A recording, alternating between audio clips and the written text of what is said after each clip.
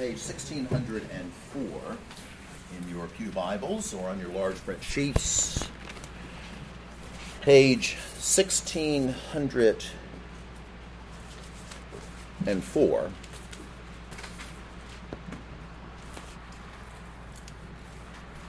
Our scripture text for today. Page 1604, 1 Timothy chapter 3, verses 15 and 16.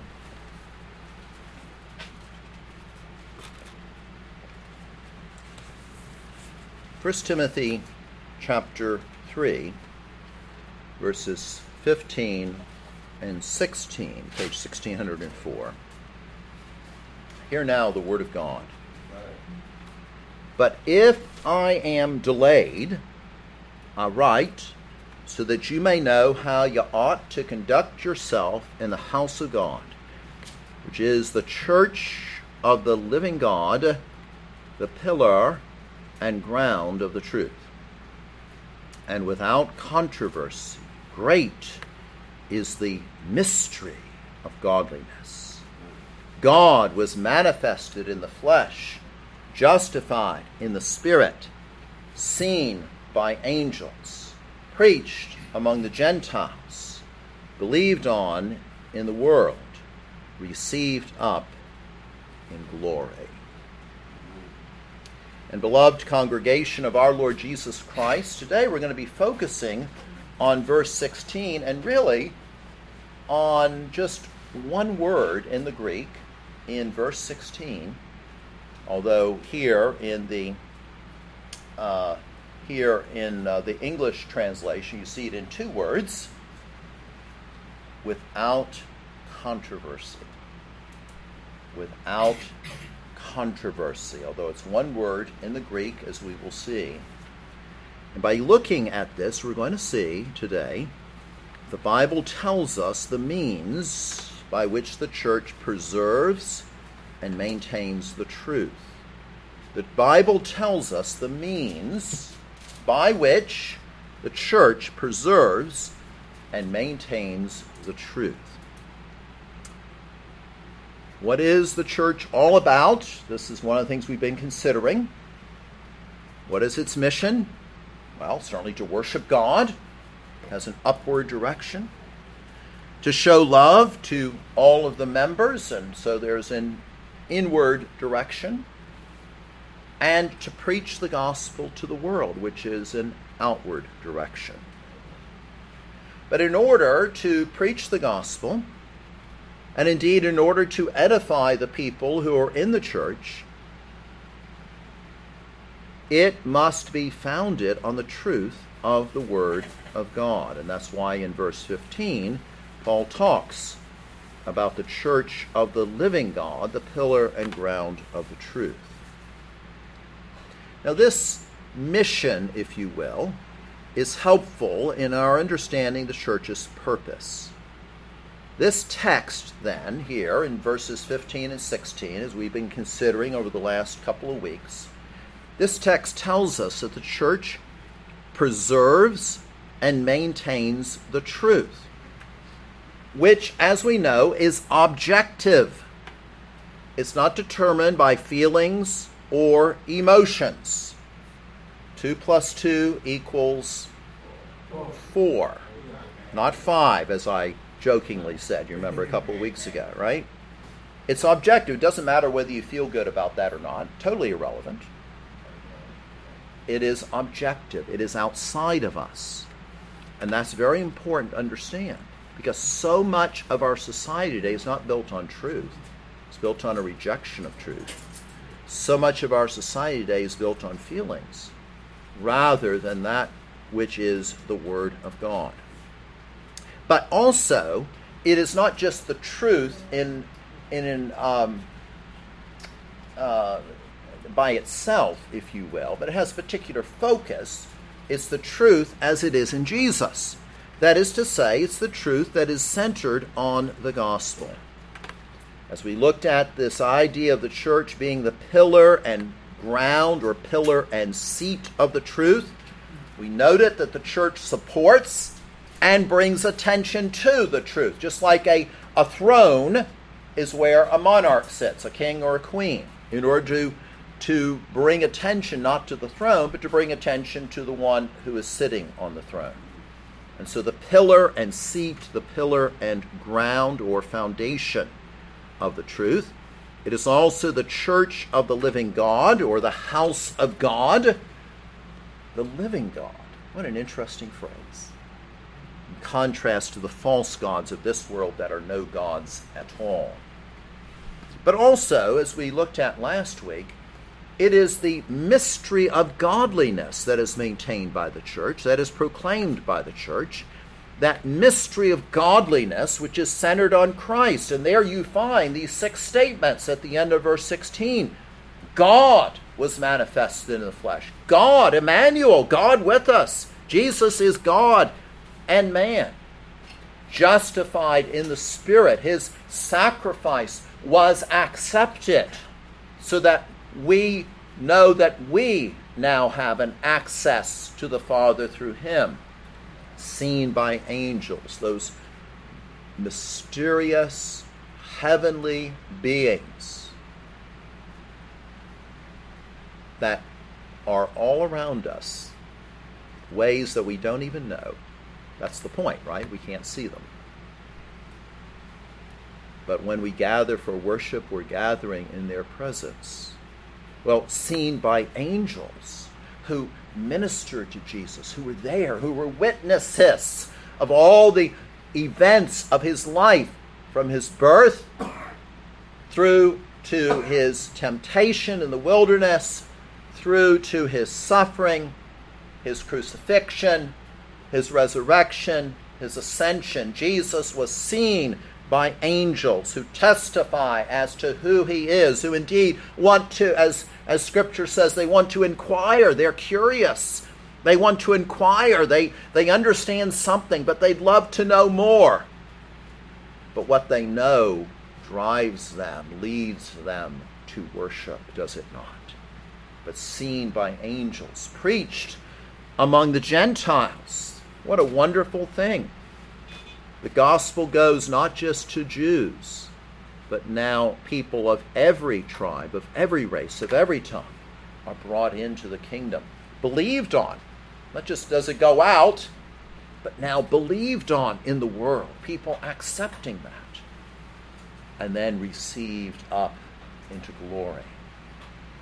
So this is, in a sense, a summary statement of who Jesus is and what he did.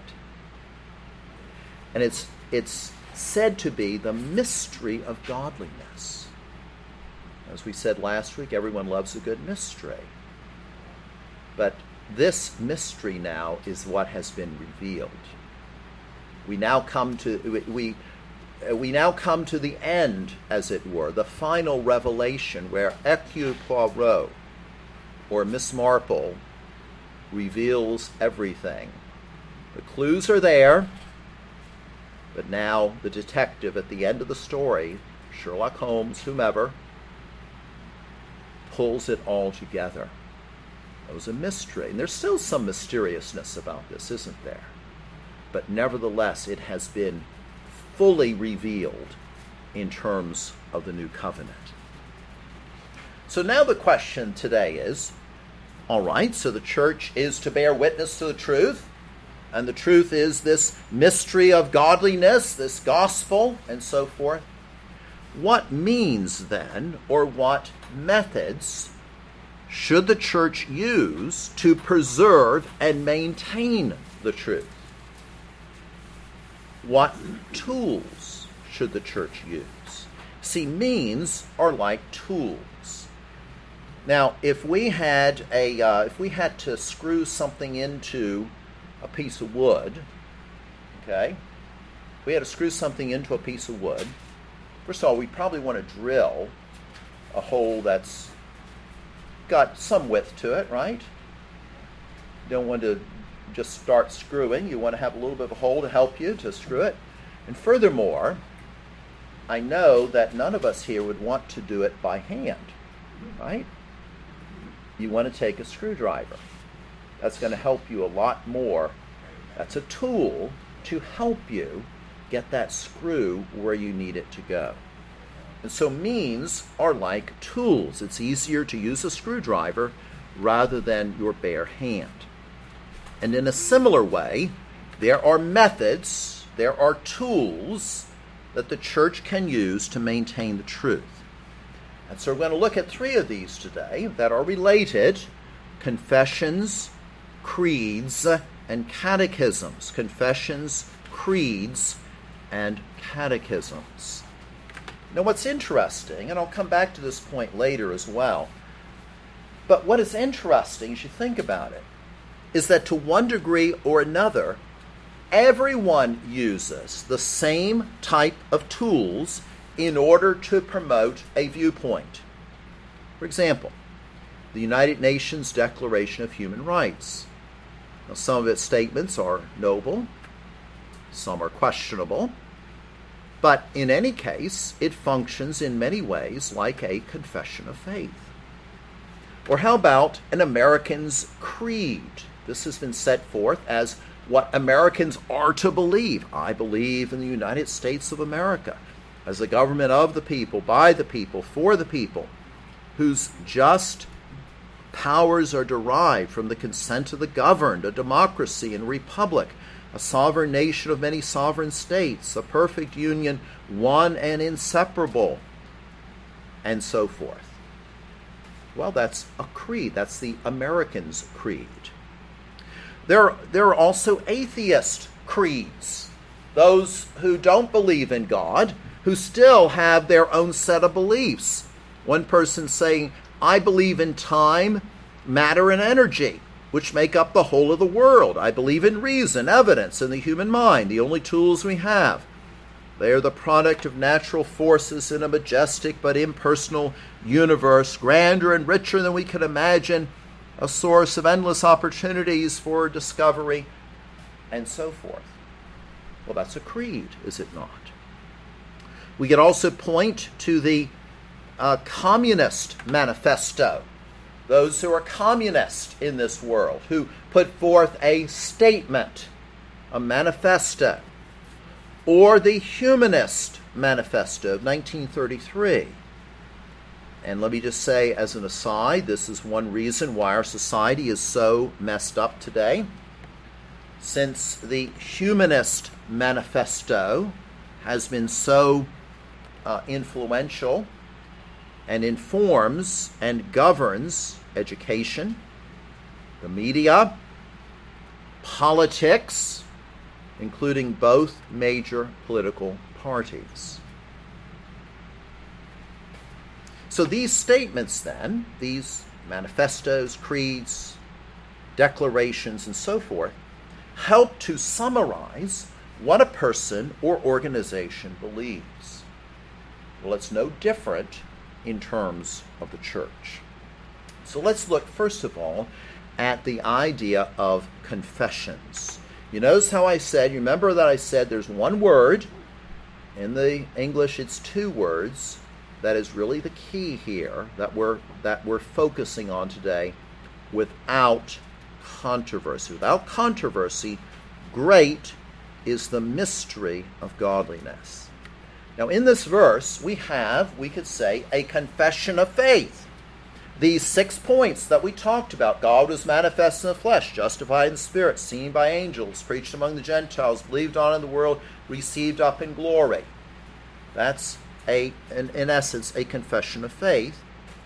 And it is introduced by means of this phrase, and without controversy, great is the mystery of godliness.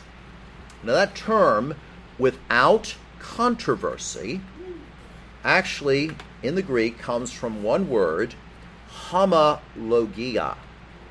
Homo, H-O-M-O, logia, L-O-G-I-A. So I'm going to break this down for us.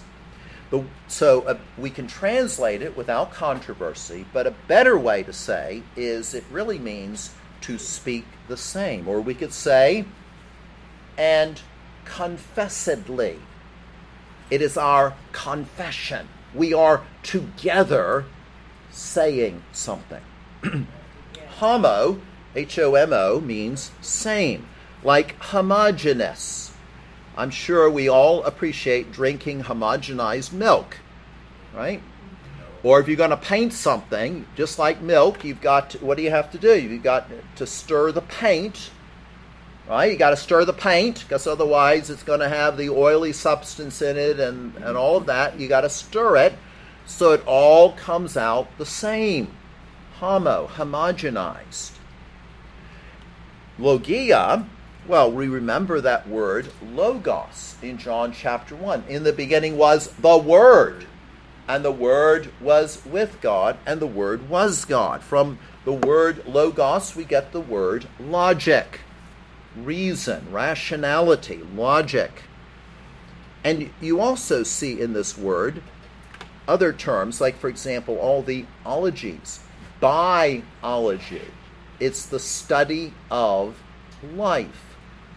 Zoology, you go to the zoo to see the animals. Zoology is the study of animals. Geology, the study of the earth, the rocks, the rivers, the hills, the mountains, the valleys, and so forth. Psychology is the study of the soul. It's the study of what's inside a person. And so there we find that word logos, or logia. And as I said, it means to speak the same. This word homologia, to speak the same, or as I suggested a moment ago, we could translate it confessedly. We confess together. We agree with other people. We are like a great symphony. So you know what a symphony is? You know what a symphony is? You've got all the instruments, and they're all playing their own tune. No. What are they doing? They're playing the same tune. They're playing from the same sheet of music. And that's what causes the symphony. It all harmonizes together. Now when we look at the book of Hebrews, Hebrews chapter 3, verse 1, we see this word being used as well. Hebrews 3, verse 1, therefore, holy brethren, partakers of the heavenly calling, consider the apostle and high priest of our confession, homologia, our confession, Christ Jesus. And he goes on to say, who was faithful to him, who appointed him, as Moses also was faithful in all his house. Again, the writer goes on to describe certain aspects of him. Look at chapter 4 of Hebrews, chapter 4 and verse 14. Seeing then that we have a great high priest who has passed through the heavens, Jesus, the Son of God, let us hold fast our confession. We're speaking the same thing. We're agreeing in terms of who Jesus is and what he has done. And also chapter 10 and verse 23 of Hebrews. 10:23. Let us hold fast the confession of our hope without wavering, for he who promised is faithful. This idea of confession is found in various places in the Bible. I'm reminded, first of all, in this regard, of 1 Kings chapter 8, which is a very interesting passage. This is the dedication of the temple, you remember? This is the prayer of dedication. And in 1 Kings chapter 8, verse 33, Solomon says, when your people Israel are defeated before an enemy, because they have sinned against you, and when they turn back to you and confess your name, and pray and make supplication to you in this temple. And verse 35, again, when they pray toward this place and confess your name and turn from their sin because you afflict them, then hear in heaven and forgive the sin of your servants. We find in the New Testament, in the Gospel of Luke, chapter 12 of Luke, and verse 8. Chapter 12 of Luke and verse 8, we read Jesus saying, also I say to you, whoever confesses me before men, him the Son of Man also will confess before the angels of God. In John chapter 9 and verse 22, John 9, verse 22, his parents said these things because they feared the Jews. This is the parents of the blind man. For the Jews had agreed already that if anyone confessed that he was Christ, he'd be put out of the synagogue. You probably have memorized the book of Romans chapter 10, verses 9 and 10. Romans 10, verses 9 and 10, where Paul writes that if you confess with your mouth the Lord Jesus and believe in your heart that God has raised him from the dead, you will be saved. For with the heart one believes unto righteousness, and with the mouth confession. Speaking the same thing about. Confession is made unto salvation. We find also in Philippians chapter 2 and verse 11, Philippians 2 and verse 11, Philippians 2 verse 11, where the Apostle Paul says, and that every tongue should confess that Jesus Christ is Lord, to the glory of God the Father. And then if we look at the epistles of John, 1 John chapter 4, verses 2 and 3, 1 John chapter 4, verses 2 and 3, and I want us to note the context here. The context is making a distinction between false doctrine and true doctrine.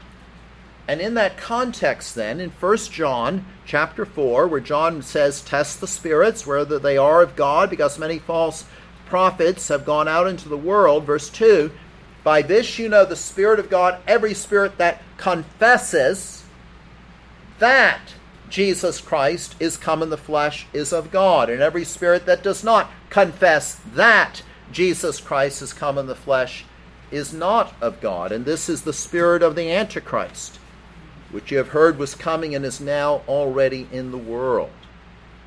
Again, verse 15, whoever confesses that Jesus is the Son of God, God abides in him and he in God. See, it's not just confessing the name, but it's all that is entailed in the name in terms of who Jesus is. Is he the one who is God come in the flesh? Yes or no?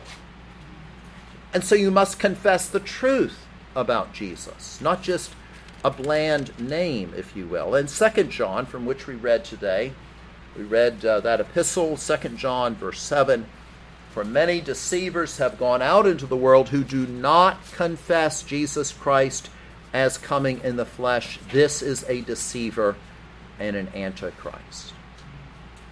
Now, confessions, my friend, confessions of faith can come in all lengths. It can be something as simple as an early confession of the church, Jesus is Lord. Short, simple, to the point, powerful, important at that time. Or it can be rather long, as the Westminster Confession of Faith we have in the Presbyterian Church, which consists of 33 chapters. And of course, one of the reasons why we have that is because controversy arose throughout church history. And therefore, there was this desire to try to formulate, to I say, reflect biblical doctrine by writing this confession of faith with regard to various controversies that had arisen. So confessions are important as tools, like screwdrivers, but creeds are important as well. A creed is designed as a personal statement. I believe. That does not mean that it does not contain objective truth, but the person then, in saying a creed, owns what is being said for himself. I believe, as in the Apostles' Creed, I believe in God the Father Almighty, maker of heaven and earth, and in Jesus Christ, his only Son, our Lord, and so forth. But also we have catechisms. And as you know, from our dealing with the Westminster Shorter Catechism. A catechism is designed to be in a question and answer format, a back and forth, asking the question, giving the answer. This format of question and answer is found in the Bible.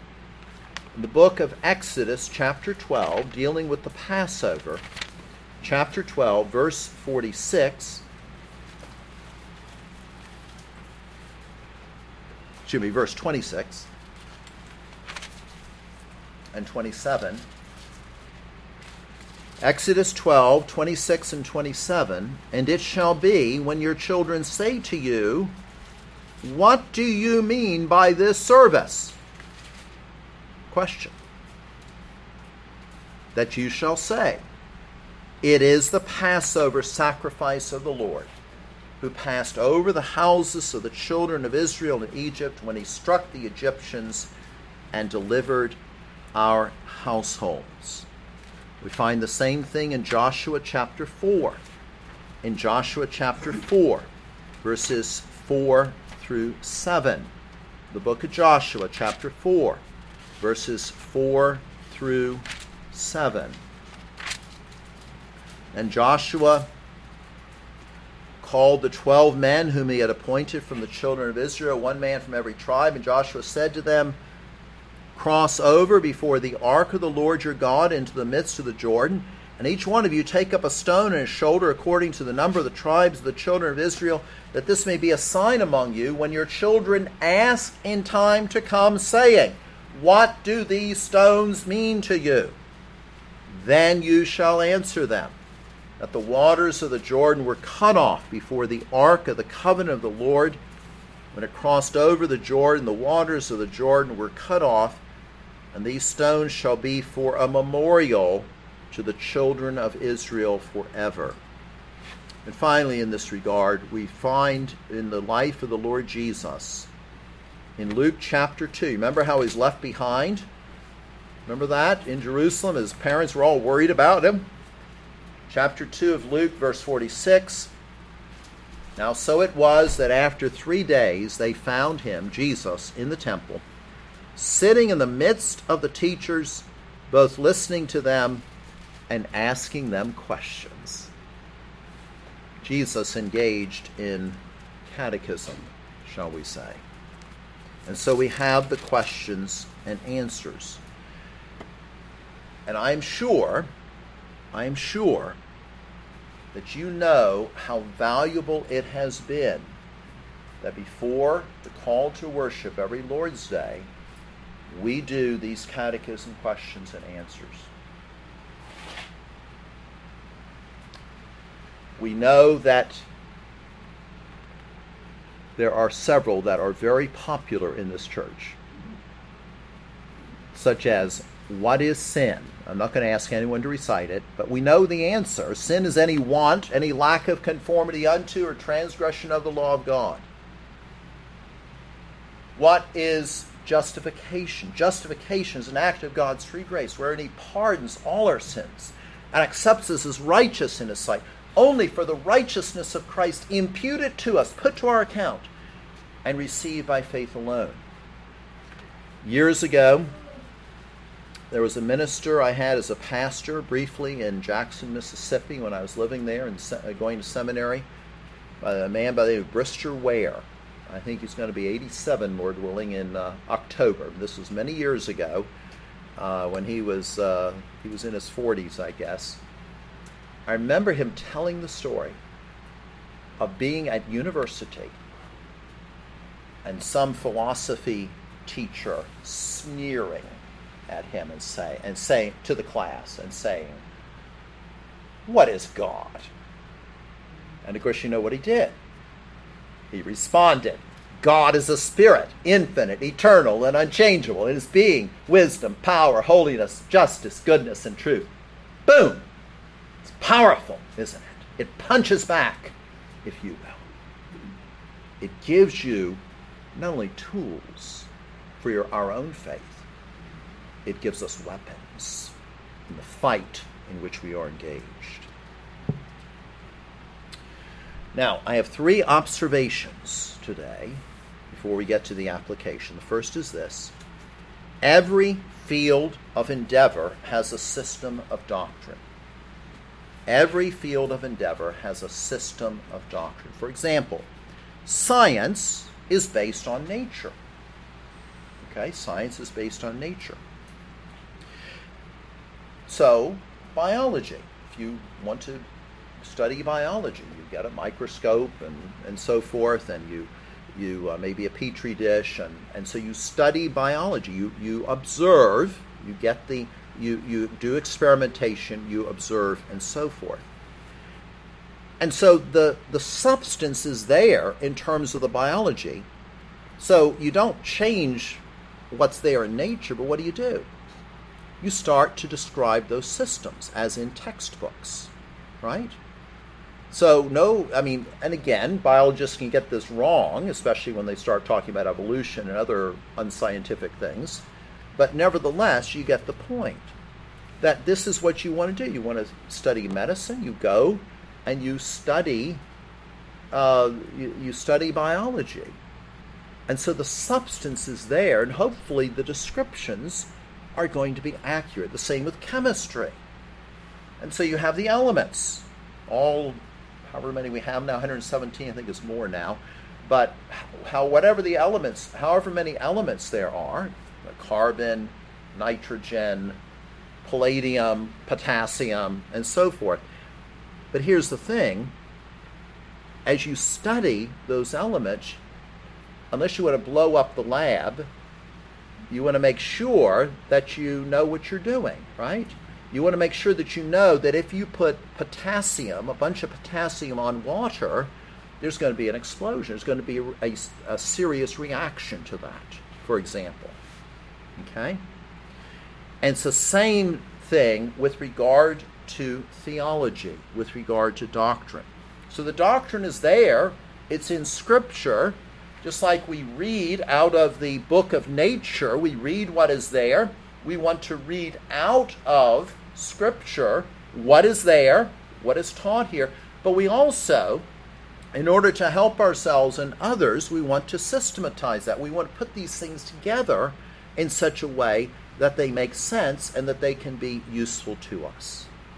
So what we do then is nothing different than in every other field of endeavor. Every field of endeavor has a system of doctrine, and the same is true for the church. Secondly, every church has a creed or confession of faith.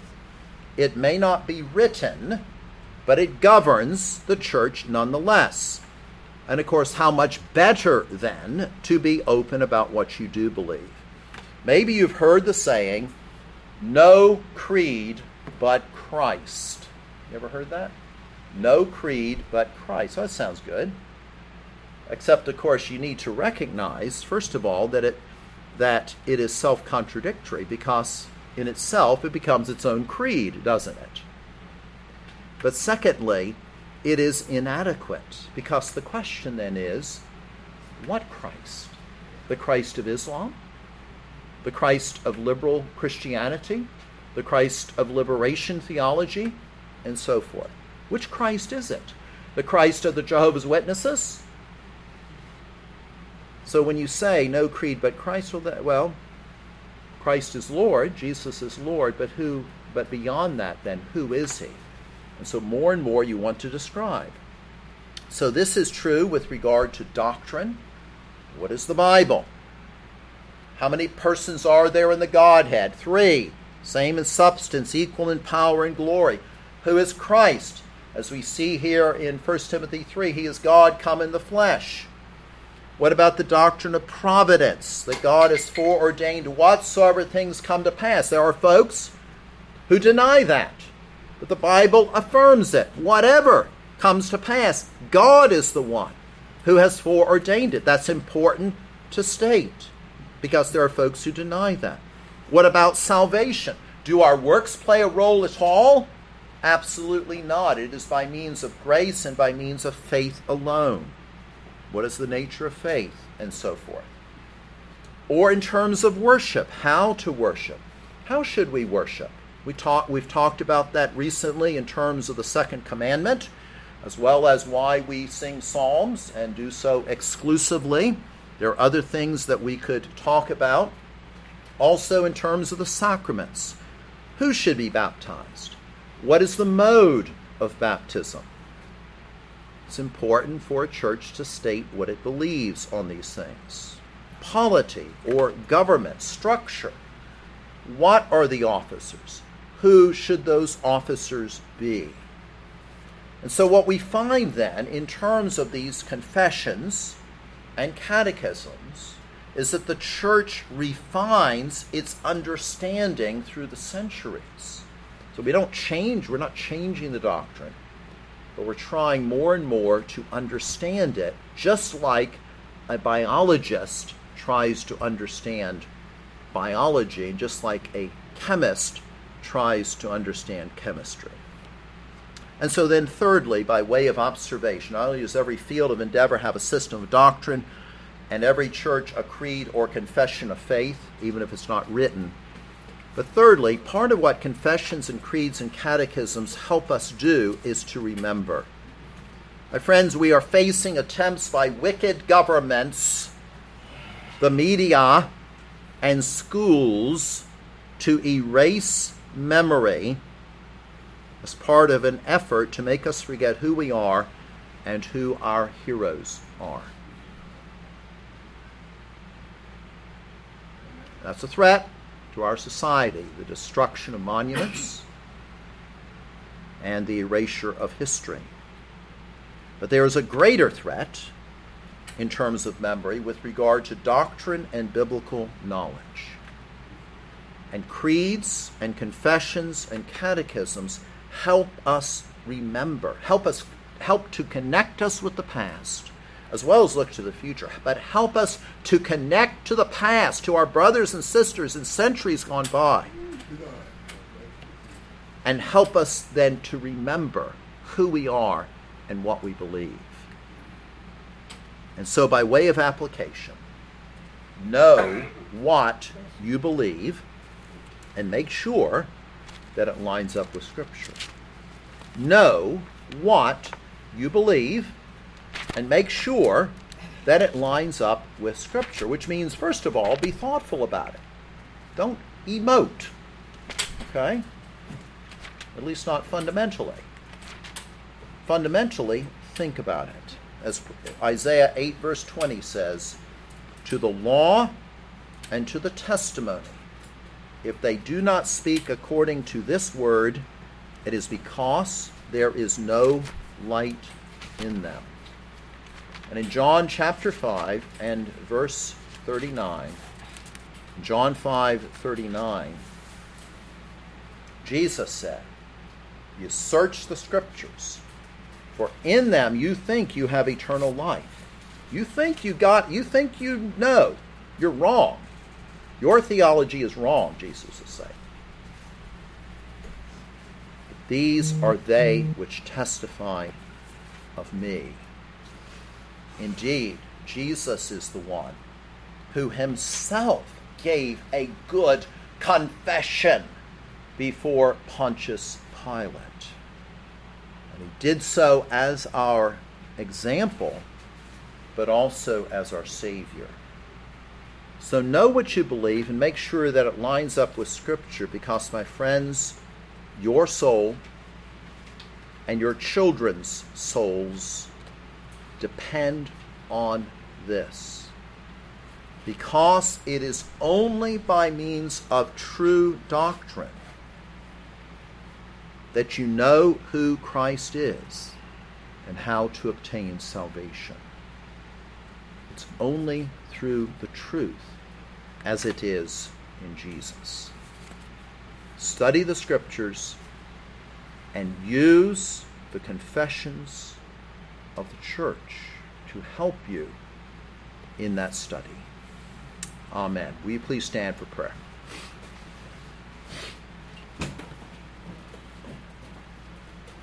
And our Father, we pray that this message would be applied to our hearts.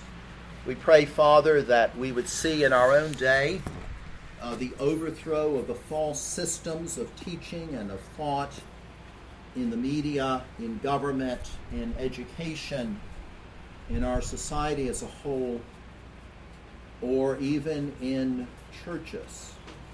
We pray, Lord, that Jesus himself, who is the way, the truth, and the life, who is the Word of God, we pray that he himself would destroy those systems that are really in opposition to him.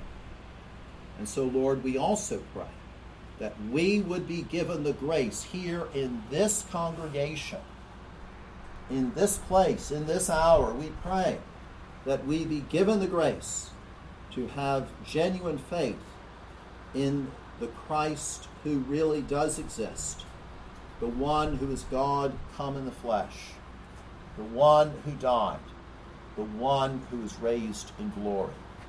And so be pleased to accept our worship here this day. Through Christ our Lord we pray. Amen.